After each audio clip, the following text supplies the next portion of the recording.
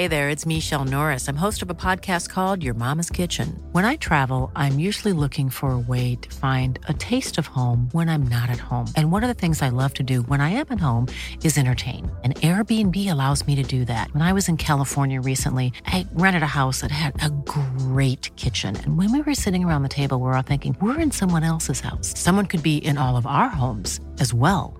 If you have a home, but you're not always at home, you have an Airbnb. Your home might be worth more than you think. Find out how much at airbnb.com/host.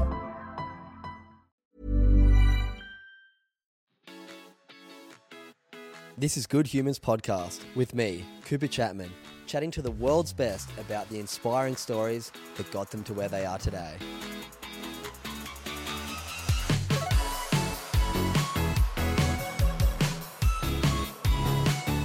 What's going on, you good humans? Welcome to guest episode 125 of Good Humans Podcast with a very special guest by the name of Jack Doohan. You guys are going to love this episode. This guy is one of the most talented athletes in Australia and also one of the kindest and best humans I've ever met. If it's your first time here today, do me a huge favor. If you enjoyed the episode, hit that like or subscribe button, give us 5 stars, but most importantly, just share this episode with a friend. If you got some value out of it, if you were interested in the story, the best thing you can do to help me out to share this podcast and to help us grow. So share it with a friend if you enjoy it. Would absolutely love it. Also, go check out some of the other podcasts. There's incredible guests every single episode with so many valuable lessons to learn. So go check them out. Also, a huge thank you to our sponsors, Drink a Rapper. These guys have been taking care of my brain for so long. And if you're someone who likes to take care of your brain, who wants to have a healthy brain and live a long, healthy life, then make sure you go check out Drink a Rapper, the brain drink. It's all natural ingredients, all developed and tested by neuroscientists. Plenty of clinical studies have gone into this stuff. If you want to learn about the science, head over to their website, drinkarapper.com. Use code GOODHUMAN. You can get a big 25% off everything. But more importantly, go check out the science. Go have a look at the data and the studies that they've done to show that this stuff works for short-term brain performance, but also long-term brain health. I drink it instead of my second coffee. It gives me lasting energy throughout the day, no brain fog, and a very clear mind. I'd love to know if you enjoy it. Tag us on Instagram, Drink a Rapper, and at Cooper Chapman if you're finding it tasty. But yeah, go check it out. I love the stuff. Okay, today's episode, Jack Doohan, far out. This guy is a legend. He's the son of Mick Doohan, who's 5-time consecutive world champion in what used to be called, I can't remember what it's called, but what now is the MotoGP, one of Australia's most successful athletes of all time. So Jack's his son, but Jack is making a huge mark in the motorsport world just himself, and he isn't riding on a motorbike. He's riding on 4 wheels in F1 cars, which just blows my mind. I'm a huge fan of the F1. I've fallen in love with it recently, and to get to chat to Jack and get a really good inside knowledge of what's happening in the F1, what's happening in the motorsports world was just fascinating. Jack grew up on the Gold Coast, lived a very similar life to me in ways. I had a lot of relatability with him up until he was in his early teens, where he moved over to Europe, really started to dial in with his racing. And yeah, his career's just going from strength to strength. Worked from F4 up to F3.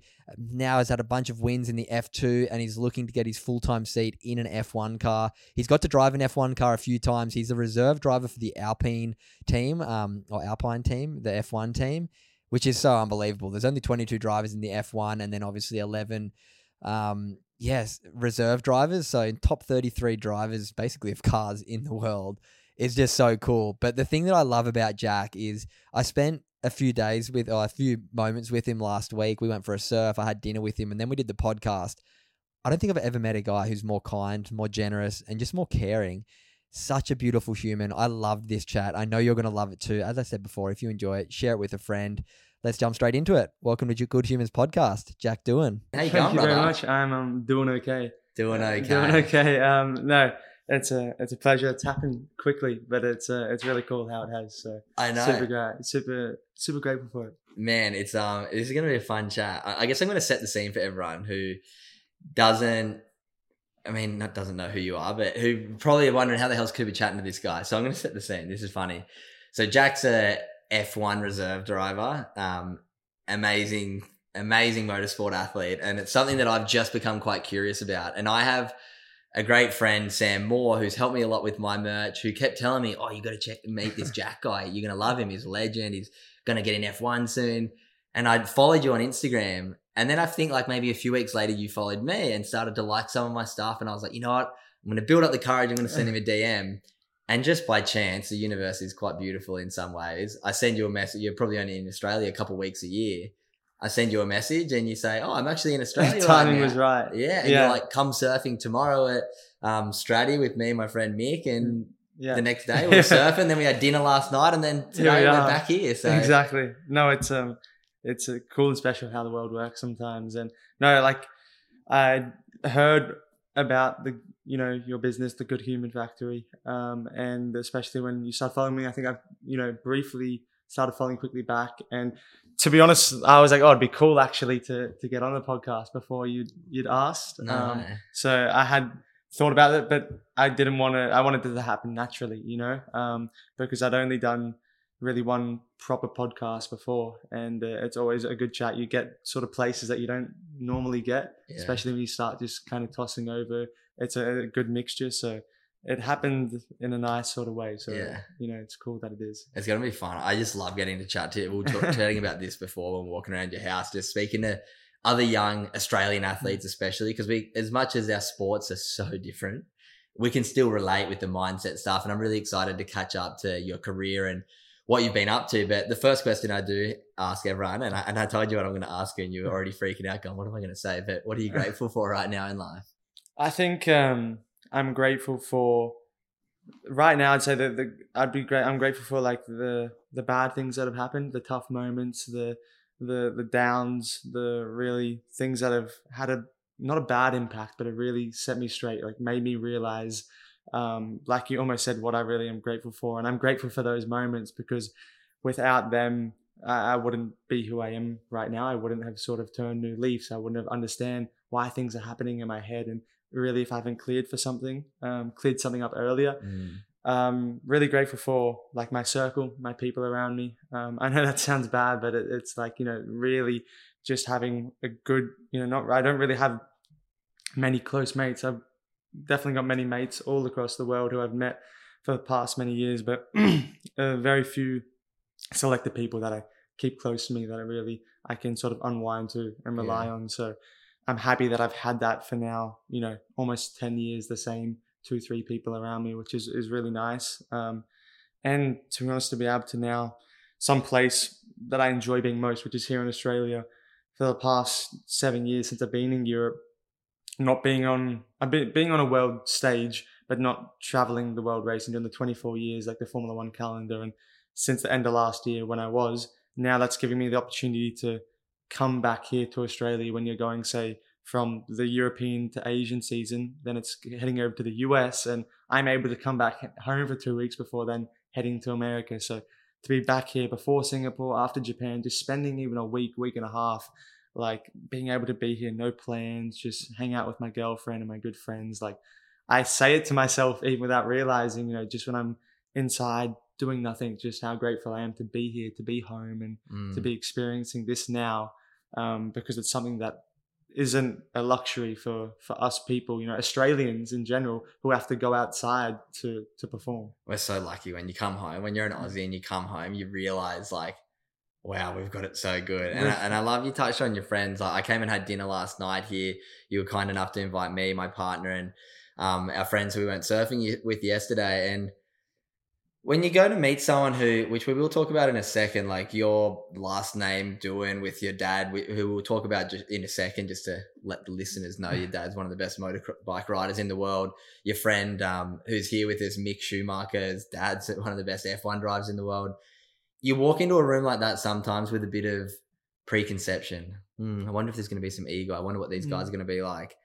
And without blowing your guys' smoke, I was talking, me and my girlfriend were lying in bed last night when we got home. We were like, they are the like most kind, gentle, non-egotistical, like would do any, like yesterday you were running around making sure that everyone was okay. You went and talked to everyone.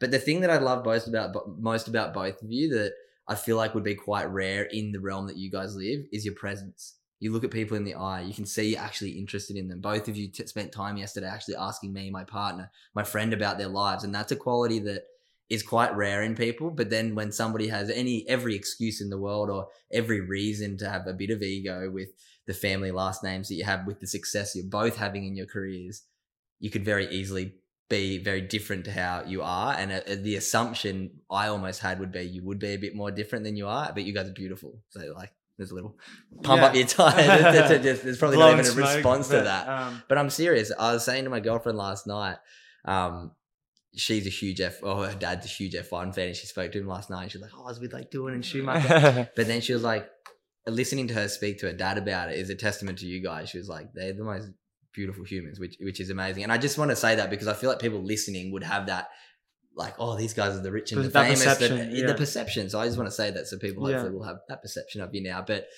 we're going to rewind back. We're going to get to know your story. There's obviously been so many ups and downs. You alluded to it in your gratitude, but we're going to rewind to the beginning. But first, quickly, we've got to mention your dad because I don't know much about him. I don't know much about the motor world. Can you explain just real quickly what your dad did, who your dad is? Yeah, my dad, he grew up in Brizzy and like no racing family, no nothing. Just had a neighbor who had like a dirt bike, and which took him to the track a couple times. And I think he then, was enjoying it. His brothers started riding, and they all sort of embarked on trying to become a motorbike rider, trying to make a career out of this. And this is the I think he was late 1970s into the 80s that he was really, a young teenager and then into a young adult. And, fast forward, did some superbikes in Australia, went to Asia, rode a little bit for superbikes there, and got the opportunity to go and race, which is now MotoGP, then was the like 500cc Grand Prix racing, which got rebranded to MotoGP, I think in 2002. But yeah, he started riding in 1989 and then went on to win 5 consecutive MotoGP world titles from 94 to 98. Wow, the year I was born. So yeah, he's obviously exceptional, like in the sport and as a person, as a athlete. But to me, he's obviously my everyday regular dad. But I'm super grateful to have him, especially in the job, you could say, the sport that I'm in. And regardless if it's a different discipline, even I think if it was someone completely outside of motorsport, that you have that as a role model and as an idol and someone to speak to. As you will touch on further, that mindset and that way to dominate, that way to win is all the same. So to be able to have that in my corner. Obviously, I'm probably saying that now better than a few years ago when I was telling him to get out and we were arguing and so on. But, I'm going to have a good laugh with you about that. I was the exact same with my dad. The exact same. From like 15 to 20, you kind of like, you think you know better. I mean, my dad wasn't a world champion in motorsport, so maybe your dad probably did know better than my dad trying to tell me how to surf. I'm like, come on, Dad. Yeah, exactly. But I think it's always the same. Then you realize that he stepped back a little bit, could realize that I was, doing the work, that I was making sure I was, putting everything into it. So then he didn't, have any worries on that side of thing. And then there's less conflict because we know that we're both completely fully into it and not into it, but fully putting all the eggs in the basket to make sure we can, make it possible. And at the end of the day, I think that's really what I want to do. And if for some reason I don't ever make that goal of, being a full-time Formula One driver, then at least I'll go, hey, well, we gave absolutely everything at it. There's nothing I can look back on and go, maybe I wish I did that. Yes, it's such a mature mindset. And we're going to really catch up to this part of your life because I think, it's so special to see that now it seems like the relationship with your dad is like, okay, we both have the exact same goal. Yeah. So there's no point, like there's obviously going to be bickering and arguments over decisions that are made at times throughout your career, but as long as you both are aware that both of your goal is the same for you to succeed. So it's like you start to listen to advice a bit better. Yeah, that's something I wish it took me a while to learn, and now I feel like I know it pretty well. But now we're going to go back to the start. We're going to get to know your story. So rewind us back to the beginning. Tell us what your upbringing was like. Let's call it up until you started high school. From what you can remember, the sort of values that your family instilled into you, the sort of sports you played as a kid. I touched on it briefly before we started recording. Like, why are you driving F1 cars, not a motorbike? And maybe we can touch on that story in your development. But tell us about your childhood. How was that? Yeah, I guess, from day dot, from when I can remember, like my first ever memory that I can remember was on like a push bike on 2 wheels, kind of going around. And I think naturally, even without thinking about it, I don't even know the age when I figured out who my dad was or what he did. I couldn't tell you when that was, but I knew that I was just always into, you know, things with wheels, bikes, scooters, cars, motorbikes, whatever that may be. And it was not till I was even fully sort of motocross mad, and I was only 5 years old, but I was here having my birthday in 2008, my 5th birthday, which actually at the time my dad was still traveling. He was still, I think he was just coming back from living over in Europe. So it was actually a month after my birthday because he was away. He was away for a long time. So was he still competing? He was not competing. He then, when he retired, he went on team manager for a little bit for the team. And I think was still doing business and whatnot over there. But he was away a lot. So he was clearly away for my birthday and away for a long time. At the time, I didn't know my birthday's in January, but that was like February 18th, a month later or something. But you have no clue when you're a kid. And I snapped my left leg riding here with mates, which kind of scared me definitely off the bike. Wanted me to, I think my dad definitely didn't want me to be getting hurt, especially after all of his injuries and everything that happened to him. So I'm sure he wouldn't have been not happy, but wouldn't have liked to have seen that. And I kind of remember still my first day going to school, I was in a wheelchair. So rocking up at school, I think I couldn't even go to the first few days. So I came up, so I was in a cast from my thigh, and it was one of those down, huge ones. Exactly, yeah. So I couldn't walk until I think then it got chopped, and I was able to put a little slipper on the bottom of it because it went fully down my foot. So it was like skatey as hell if I was to try and step on it.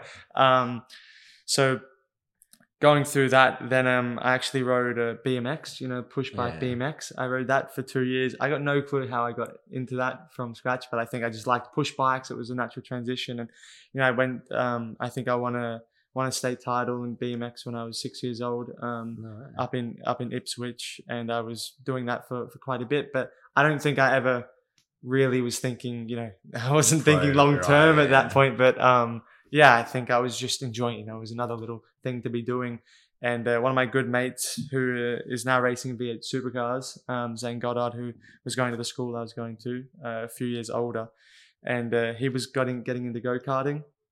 And fortunately, Dad, we have a track here on the property, so they brought someone. His father brought him over to do some laps around the track, and luckily, I'd always had a go-kart since I was 3 years old. So Mick's dad, Michael, gifted me and my sister our first go-karts when I was 3 years old. Pretty cool, Michael Schumacher gifting you a go-kart. Yeah, it's really, really cool. So have you still got it? Yeah, still got I'm the gonna car. go have a look at that later. Yeah, I was.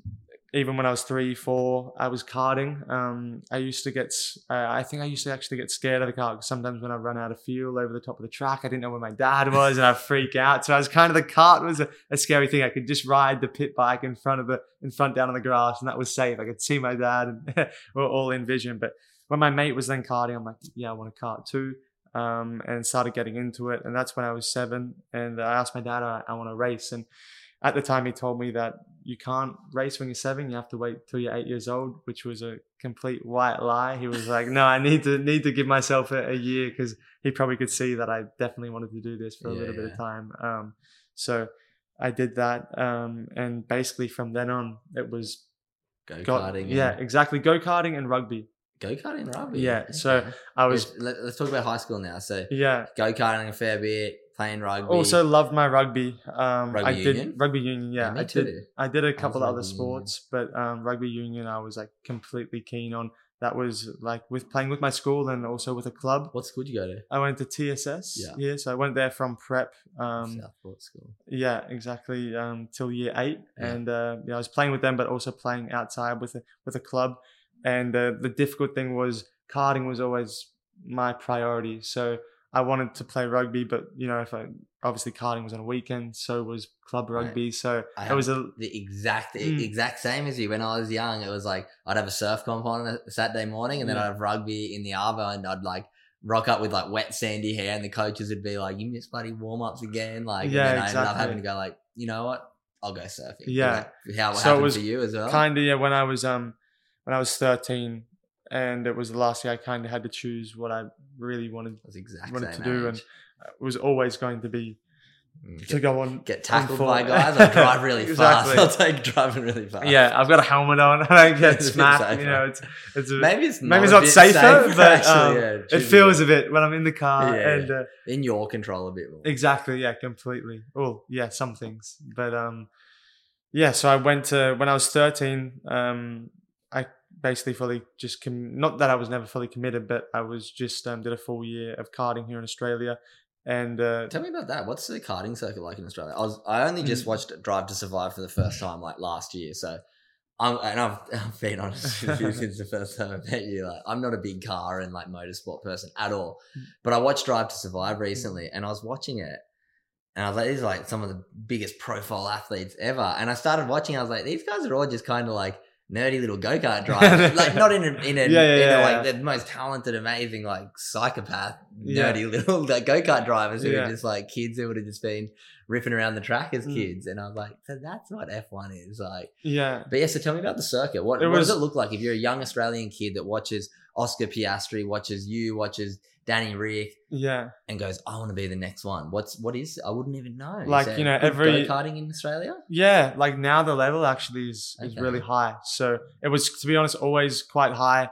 When you think about it in this perspective, is every country, like if you go to almost every country, you know, that has a proper sort of championship and connection between low and high sort of competitiveness, there'll always be 3 or 4 guys who are quick. Yeah. And no matter where you go, you'll always, you know, they'll always be quick at their certain track at that. And it's always going to be hard to beat them. And then the difference is then when you go to Europe and you're on the world stage, it's those 3 or 4 guys are there, which are filling up now a grid of 30 or 40.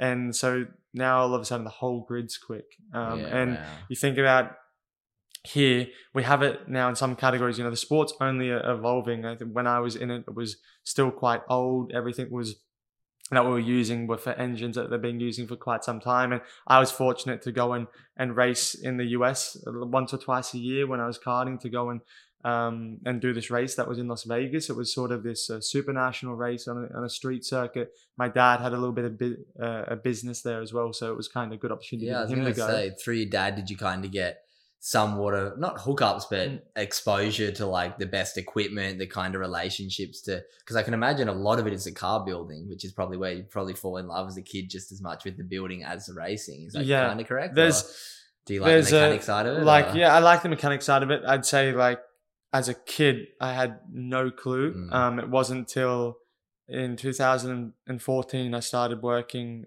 with a guy I'm still in touch with, Graham Powers, who was, you know, a guru in karting and in Australian motorsport. And he was went all the way back to working with Ayrton Senna, who's a Formula One great, and with his first kart. So he's got vintage karts when they first started in 1950. He's got such a foundation of karting. And I started working with him, and I remember on planes, we would just he'd have like a big book, and we'd just be going through everything of every nut and bolt and understanding what everything's going to do. And that's really where I had my sort of karting career as a kid. That was the first year that I won my first Australian championship, and we stayed then together and won the 15 in 2016 as well, moving up categories. Did the 3 years in a row, and that's then at the end of 2016 when I got the opportunity to then move to Europe. Definitely there's a huge bit of, you know, anything karting or car, just understanding everything about that kart or car, because that necessary adjustments that you're going to need, you got to be able to communicate for sure. Like obviously you can give that feedback. You need to also understand what's going on, why you're struggling, why you're slow. But if you can also just have that little understanding of what something's going to do, you can, you know, not in a way, and in karting maybe more so, but in higher levels of formula racing, car racing, there's engineers, you have your mechanics, you know, you don't almost want to be cocky and be engineering the car yourself, but you want to be able to provide that information and give that key, pretty concise, important little bit of info. It's fascinating how similar that sound, as different as a surfboard is, but it's the same. I used to sit with my shaper and be like, I feel like it catches a little bit off the bottom here. Maybe we can take a little bit off this edge here. Oh, it feels like it's a little bit slow when I'm doing this turn here. Let's sharpen the rails here. Like obviously a bit like different with a car, but same kind of thing. And if you don't have the knowledge, it's very hard to communicate with your engineers, with your shaper, for me, to actually make improvements. Yeah, that's exactly. So interesting. Need to know like anything, exactly every Yeah. little bit of feeling, everything that's going on, just so you're not delaying. Delaying anything, delaying the Going around in inevitable. circles. Yeah, exactly. Let's talk about high school. I'm guessing you didn't finish school because I'm thinking about your timeline, and it sounds like you're in Europe. Maybe you did 13. 20. So yeah, when I was 13, so tell me what your high school experience was like. into- You're obviously super into your karting. You're starting to win Australian champs. in 2015, I moved schools from the Year TSS 8 to Aquinas, which is a school in Ashmore. So I kind of always wanted to move schools from a very young age, just to change crowd. I just felt that wasn't really Didn't me. fit in there, Exactly. Yeah, I never really fitted in there. I just wanted more of a relaxed. Not that I wasn't relaxed, but just I had a couple really good, two good mates there, who I'm still good friends with. But other than that, really no one. Yeah. I just didn't really fit in. It wasn't really my crowd. Didn't enjoy so much my time there. I enjoyed the school, just not the crowd. So going to Aquinas, I felt more free. It was nice, more relaxed, and I really enjoyed my time there, which was cool. But I needed to move overseas, and that was my dream. Not I needed to. That was my dream to move overseas and race. In 2017, I did the European karting scene. 2017, so you're 14. 14, yeah. How was that with your parents? Did your mum or dad go with you? Yeah, and so, start setting up over there for you, because obviously your dad knows all about the world of racing and what it takes and the sacrifice it does take with losing some schooling, which I'm sure you probably homeschooled over there anyway. But yeah, talk me about that decision, how that was as a 14-year-old. I bet you felt like a kid at a candy store. Like, Yeah. I get to move overseas and live in Europe and race cars. Like, Literally. Did you have to continue your studies there? Yeah, so then I went. I think when I first got over to Europe, I think honestly the first day we went and met with my math teacher. So we went there, met with him. He was doing math, science, and some French. So I met with him. He was Where in American. Europe did you go? Moved. So my dad was living in Monaco. Yeah. For all his career. So at that point, it was going to be like sort of my mum, my dad coming on and off. So it was going to be really good to be back in Monaco, or that area, especially for my mum. She was going to be on her own. She knew it. It was comfortable. She knew people there. So initially, we spent the first 6 months just outside of Monaco, getting our visa, getting the residency for Monaco. And in July 2017, we then moved into Monaco. And that 2017 was my first year of European karting, really seeing, I guess, as well. It was a test for my dad to see really if we have a shot, if where to continue going. And I think our plan originally was to do another year of European karting, 2018, in a senior category, not a junior category. But in July, after the European Championship finished, then I got picked up by the Red Bull junior team. And they wanted me to go into Formula 4 for 2018. So it kind of, which was at the right age at 15. I'll tell you about that. Were you expecting it, or was it out of the blue? Well, I think I was in my room. My dad was calling me on the way back from the airport, and he'd let me know I was actually a Red Bull athlete since I was 11. So from 11 till 13, I wasn't allowed any branding on me. You're not allowed to turn to over the age you can drink it. Yeah. And then so I was just running the colors.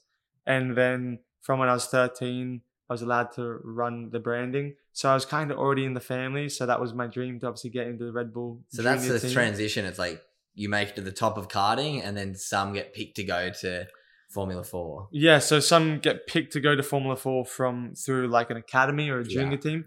And then some can make that natural transition. So anyone, obviously it's not cheap. So a lot of young kids and karters, don't have that opportunity to make it to Formula 4. So there is alternative routes, but it's very difficult then to go to that pinnacle of Formula 1 when you're not in that you need to progress in that quickly. step. Yes, especially if they have to go to something like a tin top, a sort of sedan car. It's it's a completely different driving style. So fortunately, I was able to have that opportunity. What does that look like then, driving for Red Bull in the academy in their It was thing? So what, you're 16 years old here? 15. Yeah, so 15. It was with like the Red Bull junior team, there's always a lot of pressure because the program was really cutthroat. How many are in the program? I think usually there's normally 5 or 6 guys in the so program. it's tight, But like 5 or 6 under 18s or something. Yeah, and very rarely, if you don't win, say the championship that you're in, you just get dropped. Wow. So it's It's very that cutthroat. Yeah, it's very cutthroat. You know, as you saw this year in Formula One with Nick De Vries Yeah. at AlphaTauri, he wasn't performing, Gone. But that's also the possibility that you have with Red Bull. You can have your shot and you can give them that opportunity. And if you don't sink, if you do swim, it's amazing. So you have to take it, the good with the bad. You know, they gave him the opportunity from one round off in last year and put him in the car, and it didn't work. And unfortunately, it goes as quickly as it came. So it's, you know that, and that's, you're taking that chance and taking that opportunity. So it you're was 16 and driving Formula 4. 15. 15. Yeah, and, so 15 and driving in Formula 4. When does Formula 4 race? Because this is all something that's so new to me, so I probably should have done more research, but I kind of like that I can just come in as an idiot, because I'm sure most people listening, and I'm sure most people, even if they enjoy motorsport, might know about F1, but then 2, 3, 4, E, I don't know anything about them all, and like how to build up and like where they race, because I'm guessing 1 and 2 is at the F1 tracks, but where's 3 and 4? So in Formula 4, each, or not each, but a lot of countries have their own Formula 4 championship. So Australia had an F4 championship for a little bit. Asia has their own F4 championship. Dubai, like the UAE, have a championship that runs over winter. Okay. So a lot of people will race either a selected championship through the year, and if they want to have more seat time, they'll go and do the UAE championship over our summer, over December, January, kind of keep some seat time. But the top championships, you would say, there's the British Formula 4 Championship. There's Italian and ADAC, which is the German, and Spanish. Okay. So the Italian and the German, all the same teams and drivers do both of them. Yeah. So they're like 7-round championships. So all the teams and drivers, they do both of them.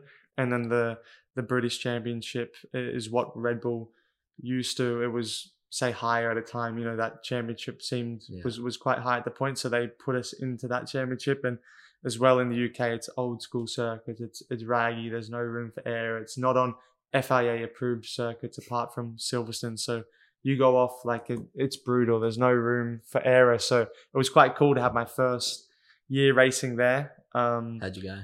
I'm good. I got 3 wins, 12 podiums. I think 3 or 4 pole positions. So it was good. I had when I was on my way to my first win in the 3rd round, I was half a lap to go. My exhaust broke, didn't finish. Luckily, the next race I was able to win, but I had I think 5 mechanical issues or failures while leading, which put me quite a bit back. So I finished as the first rookie, but P5 in the championship. And initially I ended up getting dropped by Red Bull at the end of that year, and I was doing some European Formula 3 testing, and then that was going really well. So then I actually got re-signed.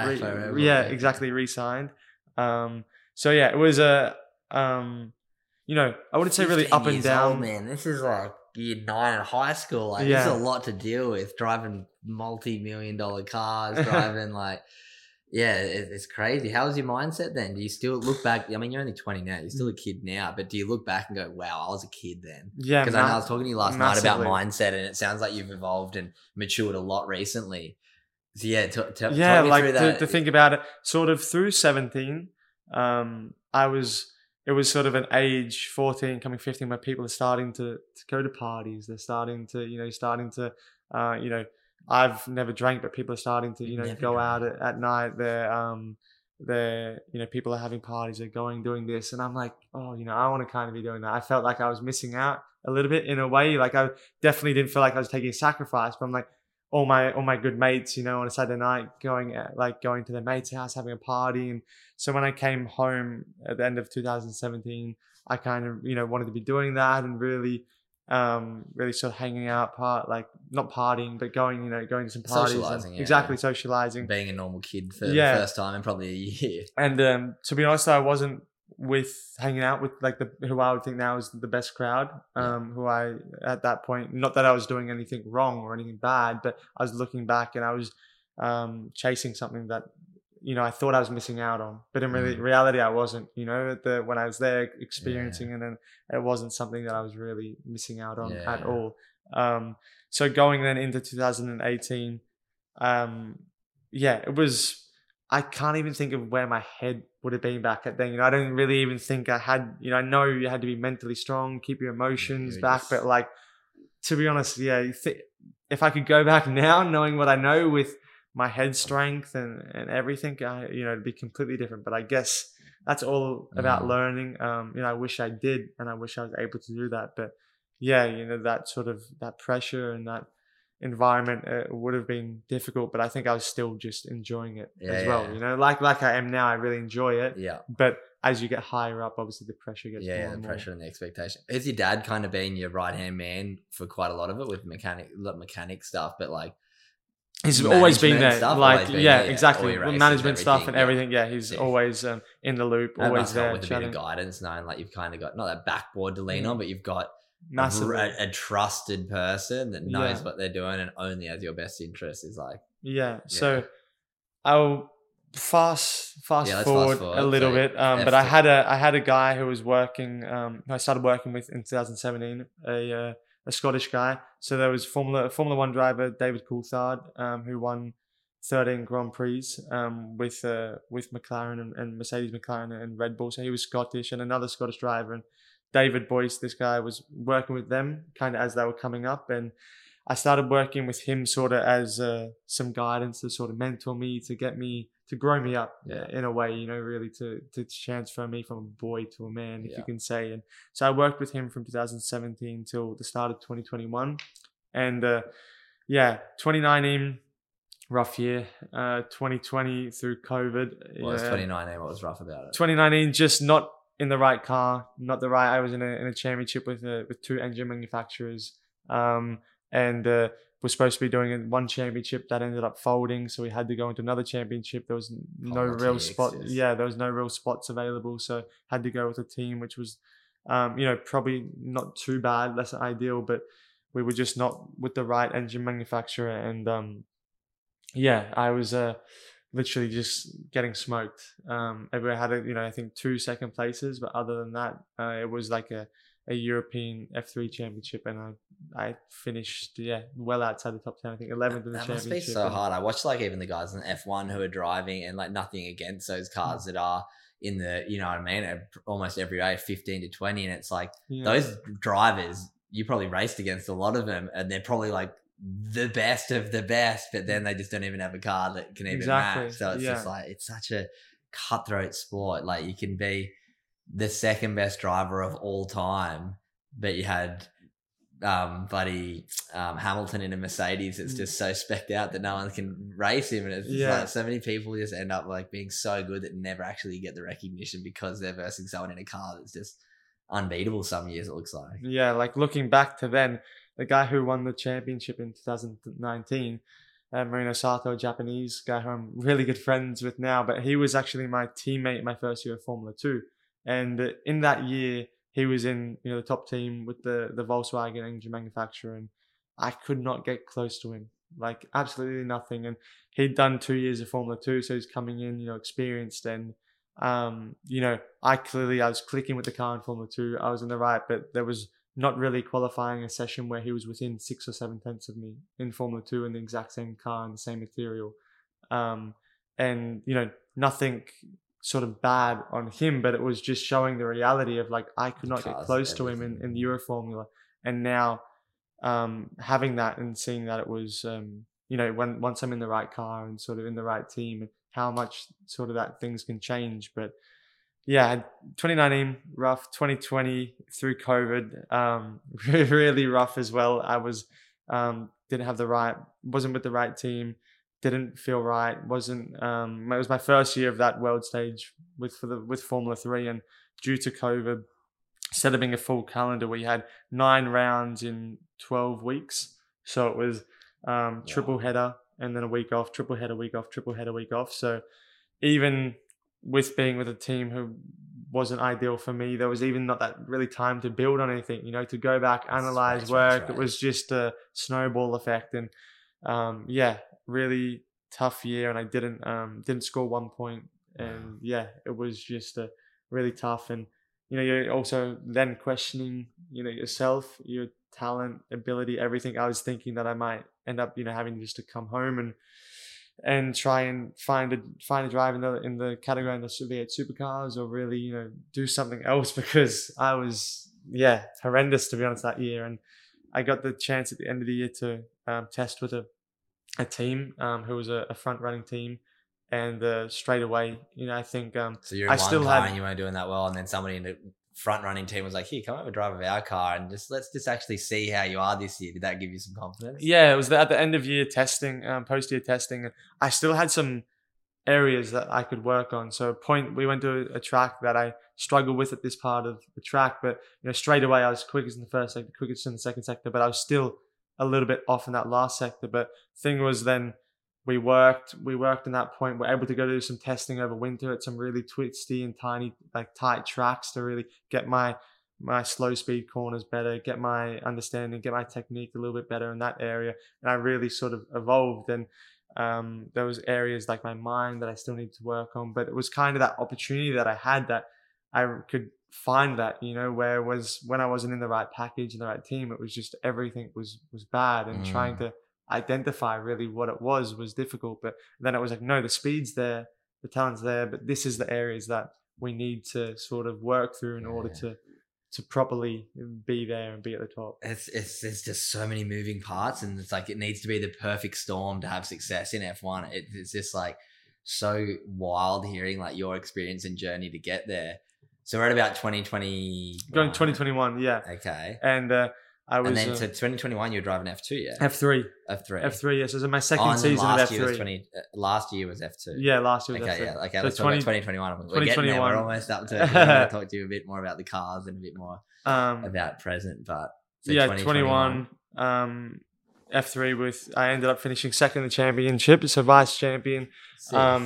It was a good year. To be honest, it's one of my funnest years so far. There was only 8 rounds of the championship, but 3 races each round. So I was really enjoying. Talk me through a race weekend. A race weekend. So normally we have 3 races on a weekend. So we arrive on the Wednesday. Yep. And tonight, Thursday morning, we rock up the track. We have to sign on, obviously. Then go for track walk. So with the team, go spend time with them, go around the track.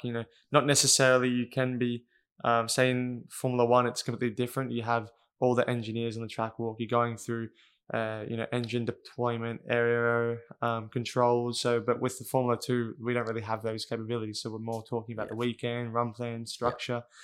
And then you come back, you'll have some PR, so some video, interviews, whatnot. And then we also always usually have 2 meetings as well with the team to sort of discuss the weekend, discuss where we're going with the car, where we're starting, how we're going to structure the session.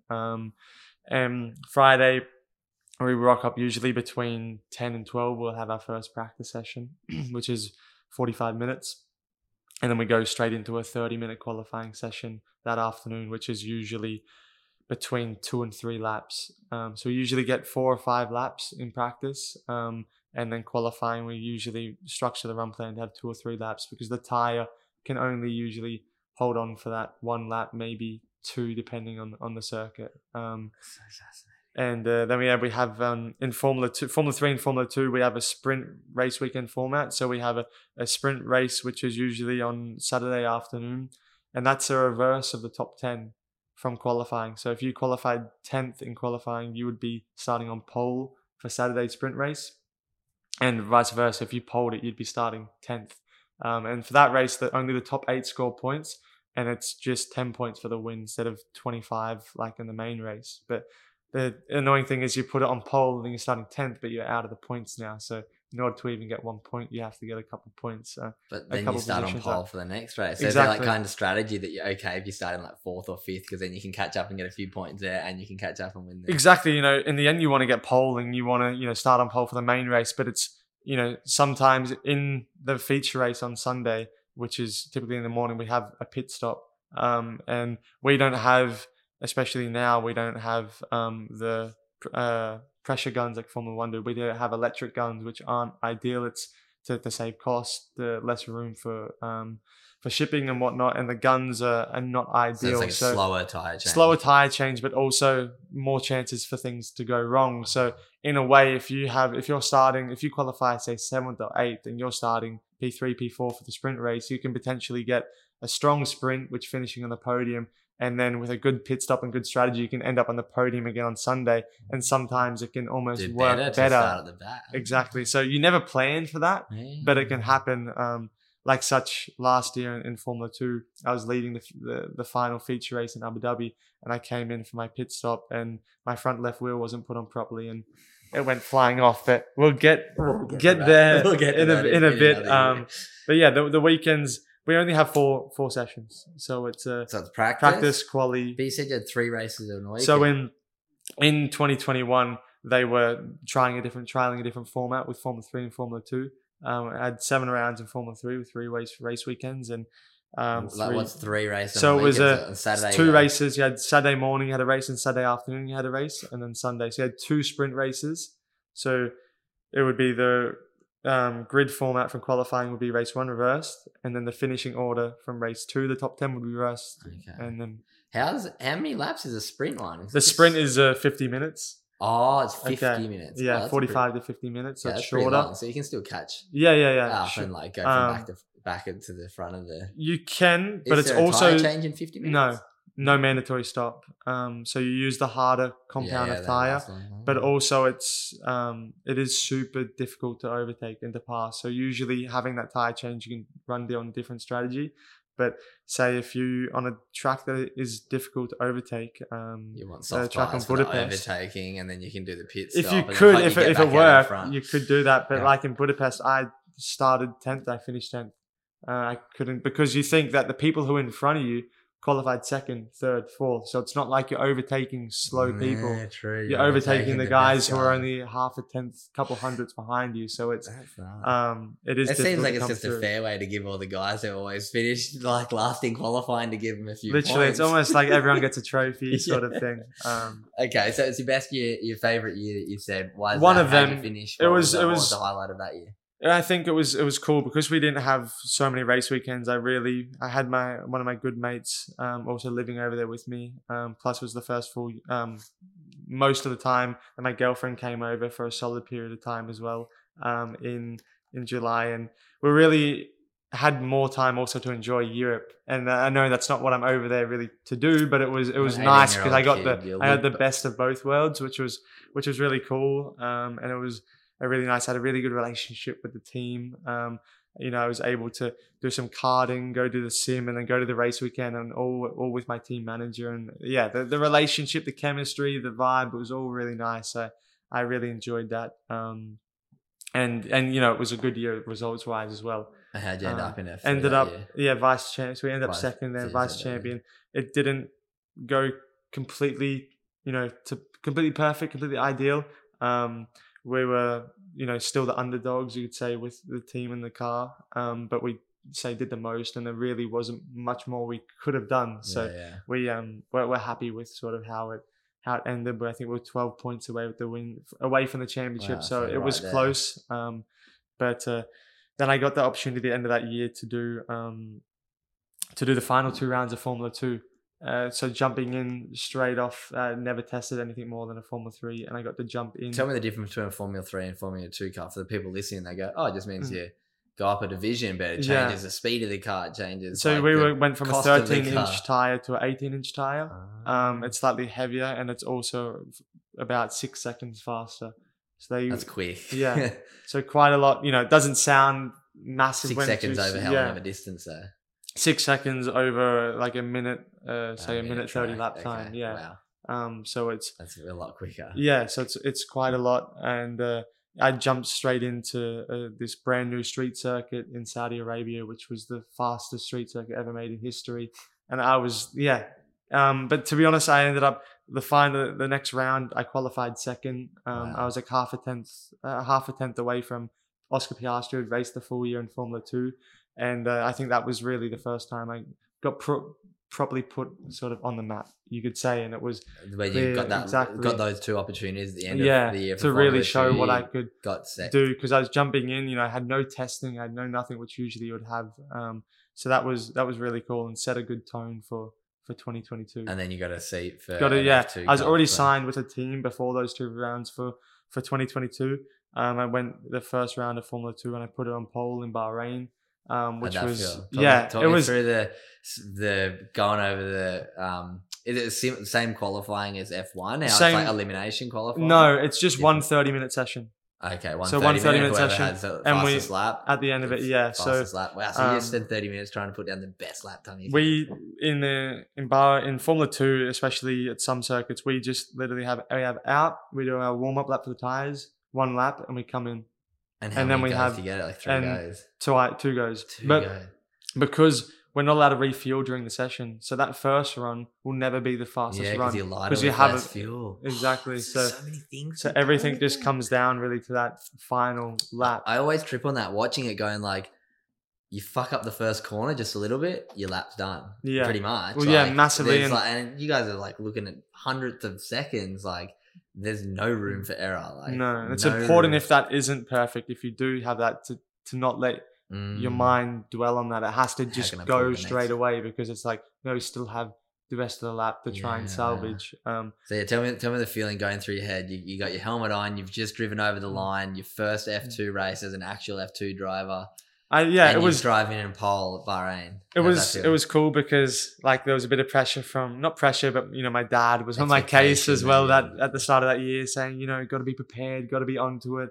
And I remember my last couple of weeks at home, I had COVID and I wasn't able to be training and karting, and my dad was kind of on my case, being like, you haven't been karting, haven't been doing this, and I've been like, no, like I was doing that, I'm just literally, I'm sick as hell, like I can't literally get out of bed, like it was quite like rough. So to go there in testing, we were running, some teams you can run more field to not show the true potential and so on. You run a little bit so you're not showing everyone what's going on. So testing, it was a little bit iffy. And so when I got pole, it was just a proof to go in my head. I'm like, fucking, I can do this. Yeah. Did you have a car that was like exactly? Yeah, it was really good. Too? You're like, yes, it's gonna be a fun year. Yeah. So to like solidify that, to show that I had been working, had been doing that. So tell me about last year then. Talk me through the year. Yeah, last year was Did you end really up good. Bahrain? No, I was leading. I'm looking at it. I was leading. I did my pit stop. Had slightly a slow pit stop. I got held up in the pits. So as I was coming out of the pits, the guy who was in second was coming past me into turn 1 and into the first turn. We were side by side, and I should have just backed out of it and conceded it. And he was a bit aggressive and just took off my front wing. Oh no! And from pole to did not finish. I finished, came in, ended up doing like 3 more pit stops in the end. Ended up finishing 10th, so I got 1 point. Yeah. But yeah, that was not good. That was another thing that I wig out watching you guys, like the roller coaster of emotions for a weekend, from yes, I won pole to fuck, I didn't finish the race. It's just like these emotions. It's crazy. Like, yes, we had one driver win the event, but then we have $1 million car crash.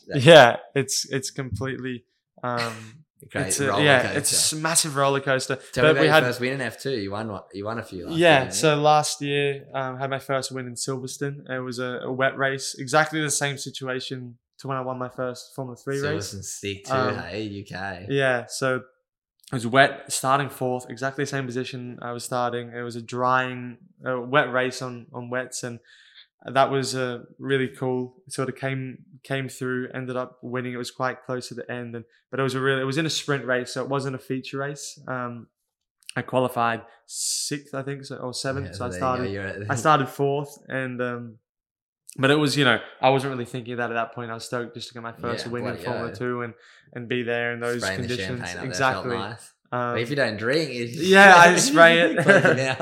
But yeah, I'd go then forward to my first win, which I call my first proper win, which is the feature race, which was in Belgium. I started 4th again, actually, and got to 2nd. And I went for a boldy call and strategy. So the whole first stint, I was close behind the guy who was leading, and I decided to undercut him, which is boxed a lap earlier, which sometimes on a circuit like that, it can be quite difficult because we don't have tire warmers. So we're coming out on stone cold tires, and when it's a high speed track, you can really lose out that extra lap. Obviously, you'll gain it on their out lap, but to really make a difference. But because it was such a long lap, my second sector already in the out lap was 2 seconds quicker than my lap before. So I was able to, when he came out of the pits, get in the lead and be able to have that. So that was sort of really cool race. It was at a timing where, which was a super critical timing, because it was when Oscar Piastri, McLaren and Alpine were having a big moment. So I had kind of just been put into an unofficial reserve driver role. There was a free seat at Alpine for 2022, and the timing was pretty good, you could say. So it was a cool time to get my first feature race win. Wow. And then year went pretty well. Last year, you get a seat as a reserve driver for Alpine? Yeah, so I was pushing quite hard to get a full-time seat for this year. In the end, I just missed out with Pierre Gasly getting the seat. But at the end of last year, after that, it got quite rough. I qualified second in the Dutch Grand Prix. I was coming second in the feature race, and on a safety car restart, someone went too early and hit me in the back and put me in the wall, and I didn't finish. Went to Italy the next week. I qualified on pole. Was starting on pole, went to do the start of the race, and my steering wheel failed, so my clutch and everything stopped working, so I didn't finish that. And then went to Abu Dhabi, was leading the feature race and had the bad pit stop. So it was just, it was, super unfortunate events. Exactly, it was a super tough end of the year mentally. But I, between all that, I had my first outing in an F1 car on the race weekend. Yeah, let's talk about that. I want to talk about this. This is something that I guess probably every man, maybe every woman too. Like, it's just a man thing, going fast in a car. And an F1 car is the fastest car you can drive in the world, basically. Well, it is, yeah. Yeah. I'd say maybe not optimal top line speed, but in general, it's the fastest car. Yeah, the fastest way to get you.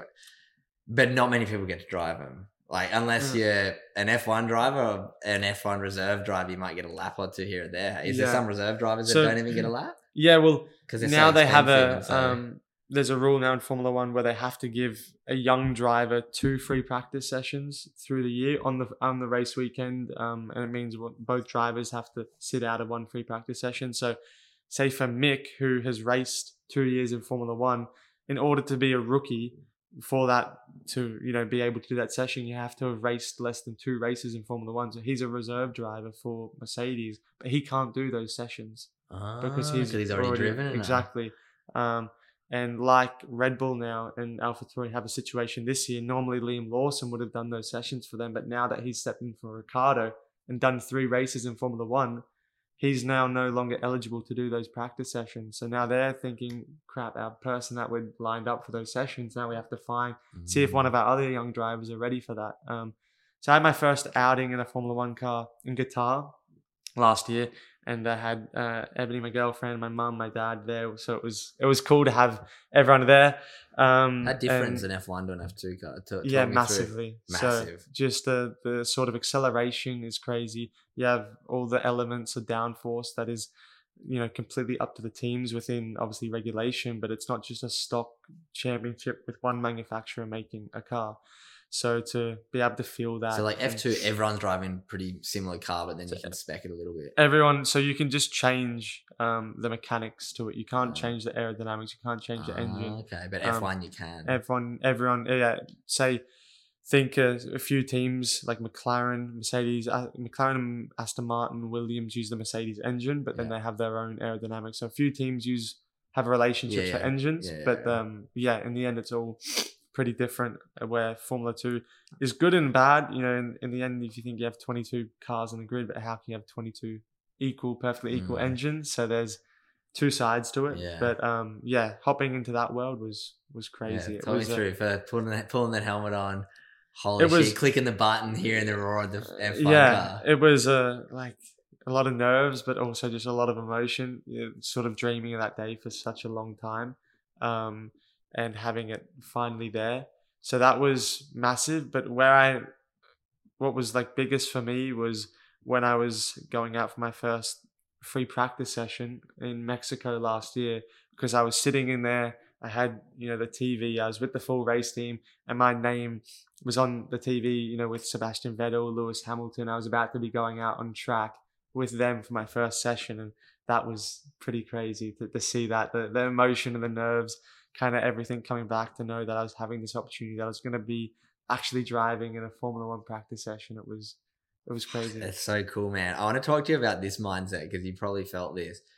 How hard is it to push that thing? Because you've got this mindset of, I'm trying to like work out how to say this. You've got this mindset of, oh my God, I'm driving an F1 car. I want to enjoy it. I want to like make sure I get around the track. But then you're also like, I need to fucking show that I can drive this thing, or I'm not going to get to drive it again. So it's like this crazy balance of like, massive balance. I've got to push this as hard as I can so they let me drive it again, but not too hard so they don't let me drive it again because I put it into a wall. That's the thing. Like, I had Esteban Ocon, whose car I was driving, and he came sort of over my shoulder for the start of the session. He's like, he was like, in 2019 when I gave my car, to a rookie at Force India, he crashed into the last wall there. Don't do that. I'm like, oh, okay, bro. Like, it was like very weird, especially for the FP1. Like, if you do outside testing, you would have crashed the car or whatever. But like in the FP1, you definitely do not crash the car. Exactly. So, I pushed it obviously to an extent. I ended up having an issue mid-session, so I wasn't able to complete the full session. But it was more than that. It was super cool just to be able to be there, experience that, do everything right. It's mainly, I know you're not going to be doing anything sort of exceptional in that situation. You're not running on the same program as other people. They don't want to take anything away as well from the main driver. So it's mainly, making sure you run through all the fundamentals and everything correctly so that you have better knowledge for when you hop back in the car for the next time. I'm going to go with 2 questions here. Have you ever heard a story of someone jumping in your situation as a reserve driver and just putting in a blinder and them just going, holy shit, and just like pushing it harder? Or have you heard any stories of people pushing it too hard and crashing too? I don't think I've ever heard of someone jumping in for a free practice session and doing a blinder, because normally until maybe the last couple of years, but before, none of the top teams were giving someone an FP1 session. So it was all the bottom teams. So they were never really, being able to show anything. But I'd seen people in the last couple of years hopping in for the FP1 and on first or second laps, putting it in the wall. And that feeling of coming back in, like the press you will get, like the feeling from the team, it's not good at all. And then having to be there for the rest of the weekend and having that on your chest would not be a feeling. So touch wood, because I have 2 coming up. But crazy. And what I want to talk to you about real quickly, because this is something that people watching, I'm sure probably a lot of people do know this, but a lot of your training is in a simulator. How close is a simulator to, obviously nothing like driving an F1 car, but from a track point of view, from a steering and changing of gears point of view, how similar is it? Like our home simulators that we use, like not much. No, it's not similar really at all. Like, it's not comparable. A little bit here and there. Like, it's really good to get your eye in for the track. Yeah. Sort of get that fun. What I enjoy most is just like racing, because we can't race a lot. In the end, it's not really something we can do. Yeah. So overtaking and doing that sort of, you can't really practice that. So to be able to do that on the sim, on one of the programs on there, I really like that. And most of the time on my home sim, well, there's not even Formula 2 on there, really. So I'm driving, a Mazda, racing a Mazda MX-5, a Toyota 86, a F4, an F3. Just completely all different GT3s, all different cars. And it's the Formula 1 simulators, which are really, really close. There's the limitations that you have in the real car, you have on the simulator. So it's completely in tune. It's not like the simulator's hooked up and it's awesome to drive, and then the real car's not. The two are very well connected. Wow. So that's where you do a lot of your training in the do a little bit F1 there. Simulator. You're saying you're going over to Europe to do some training in the simulator. Yeah. After Qatar, I will go straight on the Monday flight to the UK and go to the factory and do an afternoon in the sim for my 2 FP1 sessions. So you'll practice your FP1 sessions before you do it. Because that's what I was thinking before when you said, I did my first one, like so nervy, but you've also probably done like hours in the simulator practicing just for that FP1 session as well. Which in the end, like it's almost like as soon as you hop into it, like all of that's not out of the window, it's completely different. Now it'll be completely different because I've had quite a bit more mileage in an F1 car. I feel a lot more confident in the F1 car. Like I feel at home in that situation. So that'll be a lot easier than when it was last year. Because I think, when was that? I'd only driven a Formula 1 car 3 times before, even though that's more than 0. Yeah. But it was still like so new. And because what I was testing was the 2021 car, not the 2022 car, which we're in last year, which the specs are completely different. So hopping into that was a little bit of an unknown. Yeah, true. Because getting in the car each year would be different. Yeah. So let's talk about this year now. What's been happening? So this year, what's the forecast looking forward? And then I'm just going to quickly, before we wrap it up, talk about the mindset shift that you kind of feel like you're in now compared to a couple of years ago. Because we were speaking about that last night. I think it's interesting. I stayed with my same team. Had the opportunities to go sort of elsewhere for this year, but I decided to stay with the same team because I felt that, especially at the end of last year, we were the fastest package on track by far. We're really on it. So I stayed with them and went back to Bahrain and did qualifying. And I was, P18, 1.8 seconds off the pace, 1.8 seconds off the guy who I out-qualified last year. And I was had no clue what was going on. It just didn't feel right. We weren't getting the correct numbers on the car and everything. It was completely a huge shock to the system because it was the first year this year that I had my coach come out at the start of the year. From the start of January, we were working harder than ever. I was super fit last year, but I just went to another level for this year, and I felt like the preparation was really on another level compared to what it was. We had testing in Bahrain and decided to stay out in Bahrain and work there leading up to the race weekend. And then for all this build up, not that there was expectation, but there was in a sense, because, we ended last year as the fastest package. I felt comfortable, felt good in the car. So there was no reason why it wouldn't be. And there was all this, extra work on top that we did to ensure of that. And it was just like a big shock knowing that, no matter what I do almost outside of this car, if it isn't in the window, if something's not right, nothing I do is going to change that fact, no matter how many hours I put in outside. So it must be so hard when things are out of your control. Like, it's as an athlete, it's the hardest thing ever, and you forget in F1 and F2 and in a sport where it comes down to the equipment is so important. You can't compete unless you're on the best equipment. Yeah, exactly. So the next 5 rounds, I had no clue what was going on. Was really struggling. I was completely at the back. I think we were P18 in the championship, struggling like hell. And we went to had an in-season test in Barcelona, and they said they might have found something on the rear, some couple things, and we were able to change that. And all of a sudden, the first lap that I did, I went into the first turn, I hit the brakes, and it was completely different, completely back to normal. Had that feeling. That 3-day test were quickest. So it just went from 0 back to not hero, but back to where it was. Where you. So that was an awesome feeling. And something that's important for me this year, which was a really big lesson learned. And it's not like it just went back completely straight away, because the next few rounds we were still, working back the confidence myself, also with my engineer. So it's not like we were back straight to the top. I'd say had the potential of, being P1. It just didn't all sort of come together at that point, because we were getting that connection back together. He was having the trust with me. I was having the trust with the car and also with him.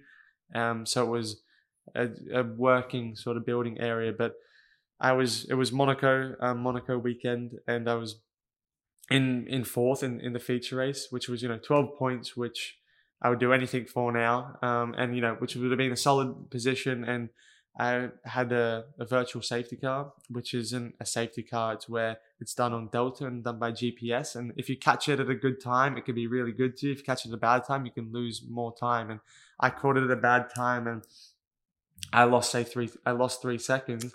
And in my head, I'm like, oh my God, I just lost 3 seconds. Something else now outside of my control. And at that point, I can't remember anything until I clipped the wall at the end of the swimming pool section in Monaco, and I hit the wall. And it was just before I hit the wall, I lost the car, and there was all of a sudden, I snapped back, and I'm like, holy shit, what's happened in that period? And I hit the wall, and I didn't know if I'd fully damaged the car or whatnot. I only had left. The next 3 corners were right-hand corners, so it was just the left-hand side, and it felt okay. And I was going up the hill into the casino section, and the second that I touched the brake, I just lost the car and went straight into the wall. And that was massive because I remember, like, it was a huge crash as well. And I hopped out of the car and I sort of sat down and I was like, what have I just done? Like, everything since the end of last year has like been outside of my control, and like I just crashed on my own. That's inside of my control. Like, there's nothing else to blame. There's nothing else. Like, this is me. So that was really tough, and it really made me like think like I need to really sort everything out that happened last year, because of how everything was running at the end of last year. It was all pretty compact. You know, when I was having those issues in Formula 2, going straight then into the manual role of Formula 1, like being the reserve driver, and I was just kind of like just packing it down. I wasn't really dealing with it and going through it. So that was a thing of going like, all right, I need to fully process that. I need to fully get that out of my head. I need to fully reset, because that crash was because I was thinking about something else now that has happened. Exactly. I'm like, oh my God, something else outside of my control. On top of this, on top of that. And next minute I'd hit the wall. Yeah. So that was a huge moment, which I wish didn't happen, but in the end I learned a big lesson from it. Like what you said at the start, you're grateful for those things. Exactly. It's a very mature mindset to have, man. At 20, it's like, it's cool. You're gonna go a long way. Hopefully. Yeah, then the next few rounds, quite strong, good few points, and going into the summer break, had 2 races in Budapest and in Belgium. And in Budapest, we put it on pole and won the feature race by over 10 seconds. Wow. It was just, we led every single lap. We had the fastest lap on, you know, both tire compounds. We went longer. It was just, you know, exceptional weekend. Went to Belgium Soir the next weekend, and on the start of my flying lap, it started raining. I wasn't able to get a time down. I qualified 11th. I'm like, in my head, I'm like, as if, like, why can't I just have 2 good weekends where things, you know, happen my way? And then in the like, super quick, the sprint race, I got up to 5th, which was good from 11th, because I'm having to go past the guys who were poled by 2nd. And in the feature race, I decided to go on the opposite strategy, on the harder compound, which means I go long at that point in the race. And I got a safety car at the right time and was able to box under that. And when I came out on new rubber, I was in P2 and ended up, you know, making the pass for P1 a couple of laps later, ended up winning the race and going back-to-back feature race weekends within like a week's time. So also the roller coaster from Friday to Sunday, but to end all of that off was it was really nice. And that was in summer break just recently. Hey, yeah. Man, was Japan the first one after? No, we had Singapore with Formula 2. We had after summer break, it was the Dutch Grand Prix, and then in Italy, and then after the Italian Grand Prix in Monza, Formula 2 have got a big break till Abu Dhabi in November. Okay, so you guys got a bit of time off now because you're a reserve driver for F1. You still have to go to exactly. all those commitments as well. So yeah, so I don't have. I have these 1 weeks. I had the 1 week after Monza and before Singapore, which I was able to come back, and then also this week between Japan and Qatar, which I was able to come back. So, like I said at the start, you know, super lucky and grateful to be here at this time. We're going for heaps long. I've got so much more that I want to talk to you about. You've got people at your house, but I'm going to wrap this up very soon. I just want to get you to walk me through one thing in your head, because I reckon you're going to be so good at this. I want you to imagine you put your helmet on, you're at the start line of Monaco. Talk me through, not what's going through your head, but from what you can remember, like, do you know exactly like gear 1, gear 2, shift up, like brake? Can you like think of it like that if you're like imagining it right now? You mean it like exactly? Yeah, could you close your eyes and try and like drive the track? Yeah, 100%. Do it. Yeah. Can you do it? Please. In what sense? Like, just close your eyes. Imagine you're at the start line at Monaco and just like accelerate, turn 1, brake, shift up. I don't know. Like exactly where, like speak about it. Yeah, just imagine, So main straight, like kinks right. I'd say more of a flying lap instead of starting. Yeah, you're flying lap. Yeah, talk me through it. It kind of kinks to the right before going left. You have a bridge. You're braking under the bridge. It's slightly uphill down to 2nd gear. Taking the inside curve, but not too much because it's quite aggressive. So if you take too much, it bounces you into the wall. going up the hill into the casino section. It's all blind, but you're just focusing on the way to the top. As you go on the last kink before coming over the rise into the casino section, you want to be coming over where the car gets light, and when you sort of regain the car again, there's a zebra crossing, and braking on the zebra crossing, and turning in at the white crossing line, which is 2 meters after that, into the crowning, because the crowning on street circuits or any street you have crowning, which is for floods and for water, especially on typical old European roads. It's quite a lot, so you need to make sure you're inside that crowning to have the grip, because as soon as you go over it, you're in the wall. Yeah. So staying left in the crowning casino section, the wall then dips out the last point, which is super easy to then hit the wall before turning right on the way down into Mirabeau. On the exit there, it goes really off camber, so you always lose the car. So the track falls away. Big bump on the exit, so you want to go to the right, otherwise the car bottoms out. You pull back, and there's a marshal post and a billboard. I'm pretty sure it's like a restaurant billboard on the left. You're braking there and immediately going into the crowning, into a moped parking, hugging the inside curb all the way around, because if you go out too early, you lose the traction and the exit of the crowning. Then you come into the famous hairpin, which people probably know a lot, which is almost like a car park in the way that it's so tight. In there, there's no reference, there's no feeling. It's all on feeling. Going in, you brake and you literally just release the brake as hard as you can and fully go. Release one wheel, and release one hand and turn as hard as you can. Unlock, and you can't go too tight, otherwise you end up rotating too early and you won't actually make the corner. Pulling out an exit, you go to Portier 1 and 2. This is a double right-hander. You want to make sure that over the inside onto the pavement, actually on the first one, to make sure that you take as much inside curb as possible. When you exit there, up next to the guardrail fades away because it's going into another street, and as it comes back, that's your braking, your turning point. But because the apex is on the guardrail, you can't actually see where the apex is, so you just have to trust your instinct to turn in and to know that you're going to get it. Otherwise, if you think to look at where it is, you end up missing the apex. That's the thing when you're coming through the tunnel. It goes obviously completely dark, but you have the lights inside. You bottom out with the car as you turn in from the compression, and then you come out, you stay to the left, but there's a big bump on the exit. And if you're actually too quick exiting the Portier and the RPM is too high, when you go over that bump, it puts you into the limiter and completely stuffs your run. So you need to make sure that you're not too quick almost at that point. Sometimes you need to lift out, exiting the tunnel to make sure you don't hit that limiter. But also then pulling the car back straight as late as possible to make sure the car's straight and the load is equal for braking, because it's a downhill braking but also very bumpy, so very easy to lock up.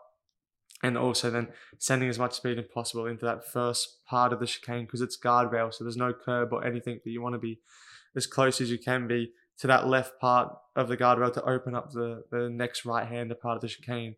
Once you're through the chicane, it's almost a little straight. You have a moment to breathe, because I haven't locked up, I haven't thrown the lap away at the chicane, but there's also coming into a corner Tabac, which is third gear, quite high speed for Monaco, and you're really using the margin on the exit. Coming in, that's a point where you're braking actually at the 50. There's a braking mark, you're braking at the 50 into there, trying to release the brake as quick as possible. Now you're exiting into the swimming pool section, which is a almost flat left right-hander. And if you take too much curb, the car will bounce and you'll get airborne and go straight into the wall. So your line placement, not wanting to turn in too early, but if you turn in too late, then it's completely done. So when you exit out of the swimming pool section, the car's moving a lot, but it's already only 50 meters before then a little chicane, and that's where I unfortunately tap the wall, because you're in the race, but in qualifying you're coming in. It's a long guardrail, so you're almost, most of the time you can perfectly just rub that guardrail on the right hand side with the tire. There's a little bit of flex, but too much, and you'll obviously break the suspension and go off. So you're bleeding in with the brake and with the car on the entry there, trying to flow as much speed as possible before properly stopping it at the last moment for the left hand that tightens up. You can't take that left hand curb because it's a big sausage curb, which means it's a big yellow thick one, to make sure you can't take too much of it, and if you touch that, you're straight into the wall.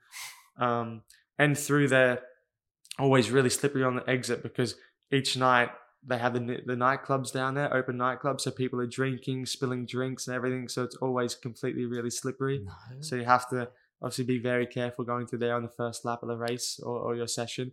Then you come into the Raskas, which is the corner because it's got the Raskas bar. It's a long sort of gradual left into a tight hairpin. And so the car's never completely straight. So if you brake too much, you'll just lock the front left tire and go straight. So you're always on edge to how much really to push it on the entry there. And it's the barrier kinks once, then goes straight and kinks twice. So if you try and turn in too early, your rear right tire will hit the barrier and you'll get stuck. So it's a corner where you want to just kind of damage limitation, get through it, get rotated into the last corner, which is completely blind. So luckily they put a cone up on the top of the barrier just so to give you a bit of an idea. And you're turning in at the zebra crossing and releasing the brake, hoping that the front and the rear is going to stuck. As soon as you can see the apex, you're just getting on power and going. There's actually an exit curb up to the barrier, and if you can just kiss that but not hit it, if you hit it, the lap's completely over. It's not one that you can brush up against. And opening DRS, the long lap, but no, dude, we're coming up to the start-finish line. I'm like, anyone listening to that, that's like a first-hand account that you could never get unless that question gets asked. And what baffles me is like the detail that you just went into. How many laps is Monaco? 72 in Formula One. It's I think 43, and to be honest, then I didn't know how long I could go for, but that was a that was like probably a short and very short version. Yeah, that was a short version. I'm just like, to keep the focus for 42 laps. Obviously, you're not thinking this. This is just all like secondary in the back of your head. But this is all like instantaneous processing while expecting. You've got probably your mechanics talking to you, team manager talking to you through the ear, and you've got people racing around you. I'm just like, you guys are crazy. And you're going like 300 k's an hour to top it off. And it's like you crashed. You're like, the consequences are real. Yeah, which I found out. Yeah. Hey, did you get hurt on that crash, or have you? I was a little bit shook up, but the car went into flames, so the car completely went up. And so sorry, keep going. The car rolled. If the car actually rolled over, if I got hit, and it rolled over and it went up into flames, then it could have been very bad. So. I don't know exactly why. I think they're having an investigation into why it went up into flames because it technically shouldn't. But it was in that sense it was quite bad. No, were you there when the guy passed away at F2 last year? It was 2019. Were you there? I wasn't there because I wasn't doing the Formula 3, Formula 2 weekend at that point. But he was a part of the Renault Academy, who was now Alpine, who I'm a part of the Formula 1 team. And something similar happened again, unfortunately, this year in one of the lower categories where another boy passed away at that same circuit, at the same similar sort of incident. That's real. At Spa, which is the place actually which I won this year. I won there last year. I won there in F3, so I've had really good success there. But it's always a weird feeling going back there because it's somewhere which has massive consequences, but unfortunately, it's something that can always happen that you just have to accept. Crazy. It's wild. Second last question. I could talk to you for hours. We'll probably catch up again. Definitely. Hopefully, once on those F1 full time, we can have a good chat about that. But last question: what's the plans for next year? As much as I know it's all pretty up in the air. Talking to you yesterday, it's all probably pretty secretive as well with all the world that's going on. But as much as you're willing to share, what are you looking forward to in the future? I think I'm looking forward. The plan for me is to drive full time in Formula 1, and ideally with Alpine as well. They've done a lot for me, so to be able to give that back, and knowing that they don't have a seat till 2025, which I fully knew sort of at the end of last year. So my plan for next year, it would be awesome to be racing. Definitely, I will be a reserve driver for next year with Alpine as well. But the plan is to try and prioritize whatever I have to do to make sure I can be in the car in 2025. So wherever I have to be, wherever I have to race, whatever I have to do, I will do just to make sure I can really get that chance to have that full-time drive. Mate, I can't wait. I'm going to be rooting for you all the way. I'm going to be starting to watch some F2 the rest of this year. I can't wait to follow your journey. It's been, like I said, amazing to get to know you for you bringing me into your family home, introducing me to your amazing friends. And yeah, it's been a really fun 48 hours. I've like, you know, that kind of like, not cloud nine phase, but you just like heaps of cool stuff's going on. I felt like that the last 48 hours, you're like meeting new people and just like so curious and intrigued by what's going on with. No, it's a cool experience when that's happening. And to also like take a step back and take it in. So thank you so much. And just young ones. Hopefully this was a pretty different chat than you've had to most of your chats. You got to go a little bit deeper, reflect on stuff, and hopefully just got to share something with someone who you feel was genuinely curious, because it fascinates me. You just explaining that lap at Monaco is just like, it's so cool. I can't wait to jump on your simulator one day. Hopefully, you can try and rip around on the go-karts with you one day. It's fun, but we definitely will. Oh yeah, we didn't even talk about it. But you're a mad surfer too. What got you into surfing?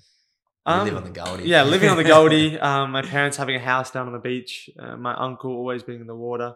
My dad, he had a bad crash, obviously riding, so his right ankle is completely locked and his right foot got no movement. So unfortunately, he can't really surf. But my uncle, he's always been down there, so he got me into the water from a young age. And it's something, that if I was living here in Australia, I definitely would be a lot better than how I am, because I don't obviously get the opportunity to be in the water as much as I can. But as soon as I'm home, whenever I can, I love to be in the water and surfing. So it's just, to be honest, any sort of not extreme sport, but anything that I can be doing that is different, requires different technique, requires me to work and sort of have to. That's challenging.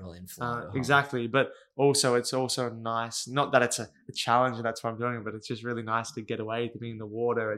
It's fun, very enjoyable. Humbling. Yeah, very humbling. Yeah, always smacks you down. Yeah. So. Well, man, this has been incredible. I'm super appreciative of it. The last question I do finish all the podcasts with is the same. So you're going to be like 126th person to answer this, and I'm excited to hear your answer. What has being a good human mean to Jack Doohan?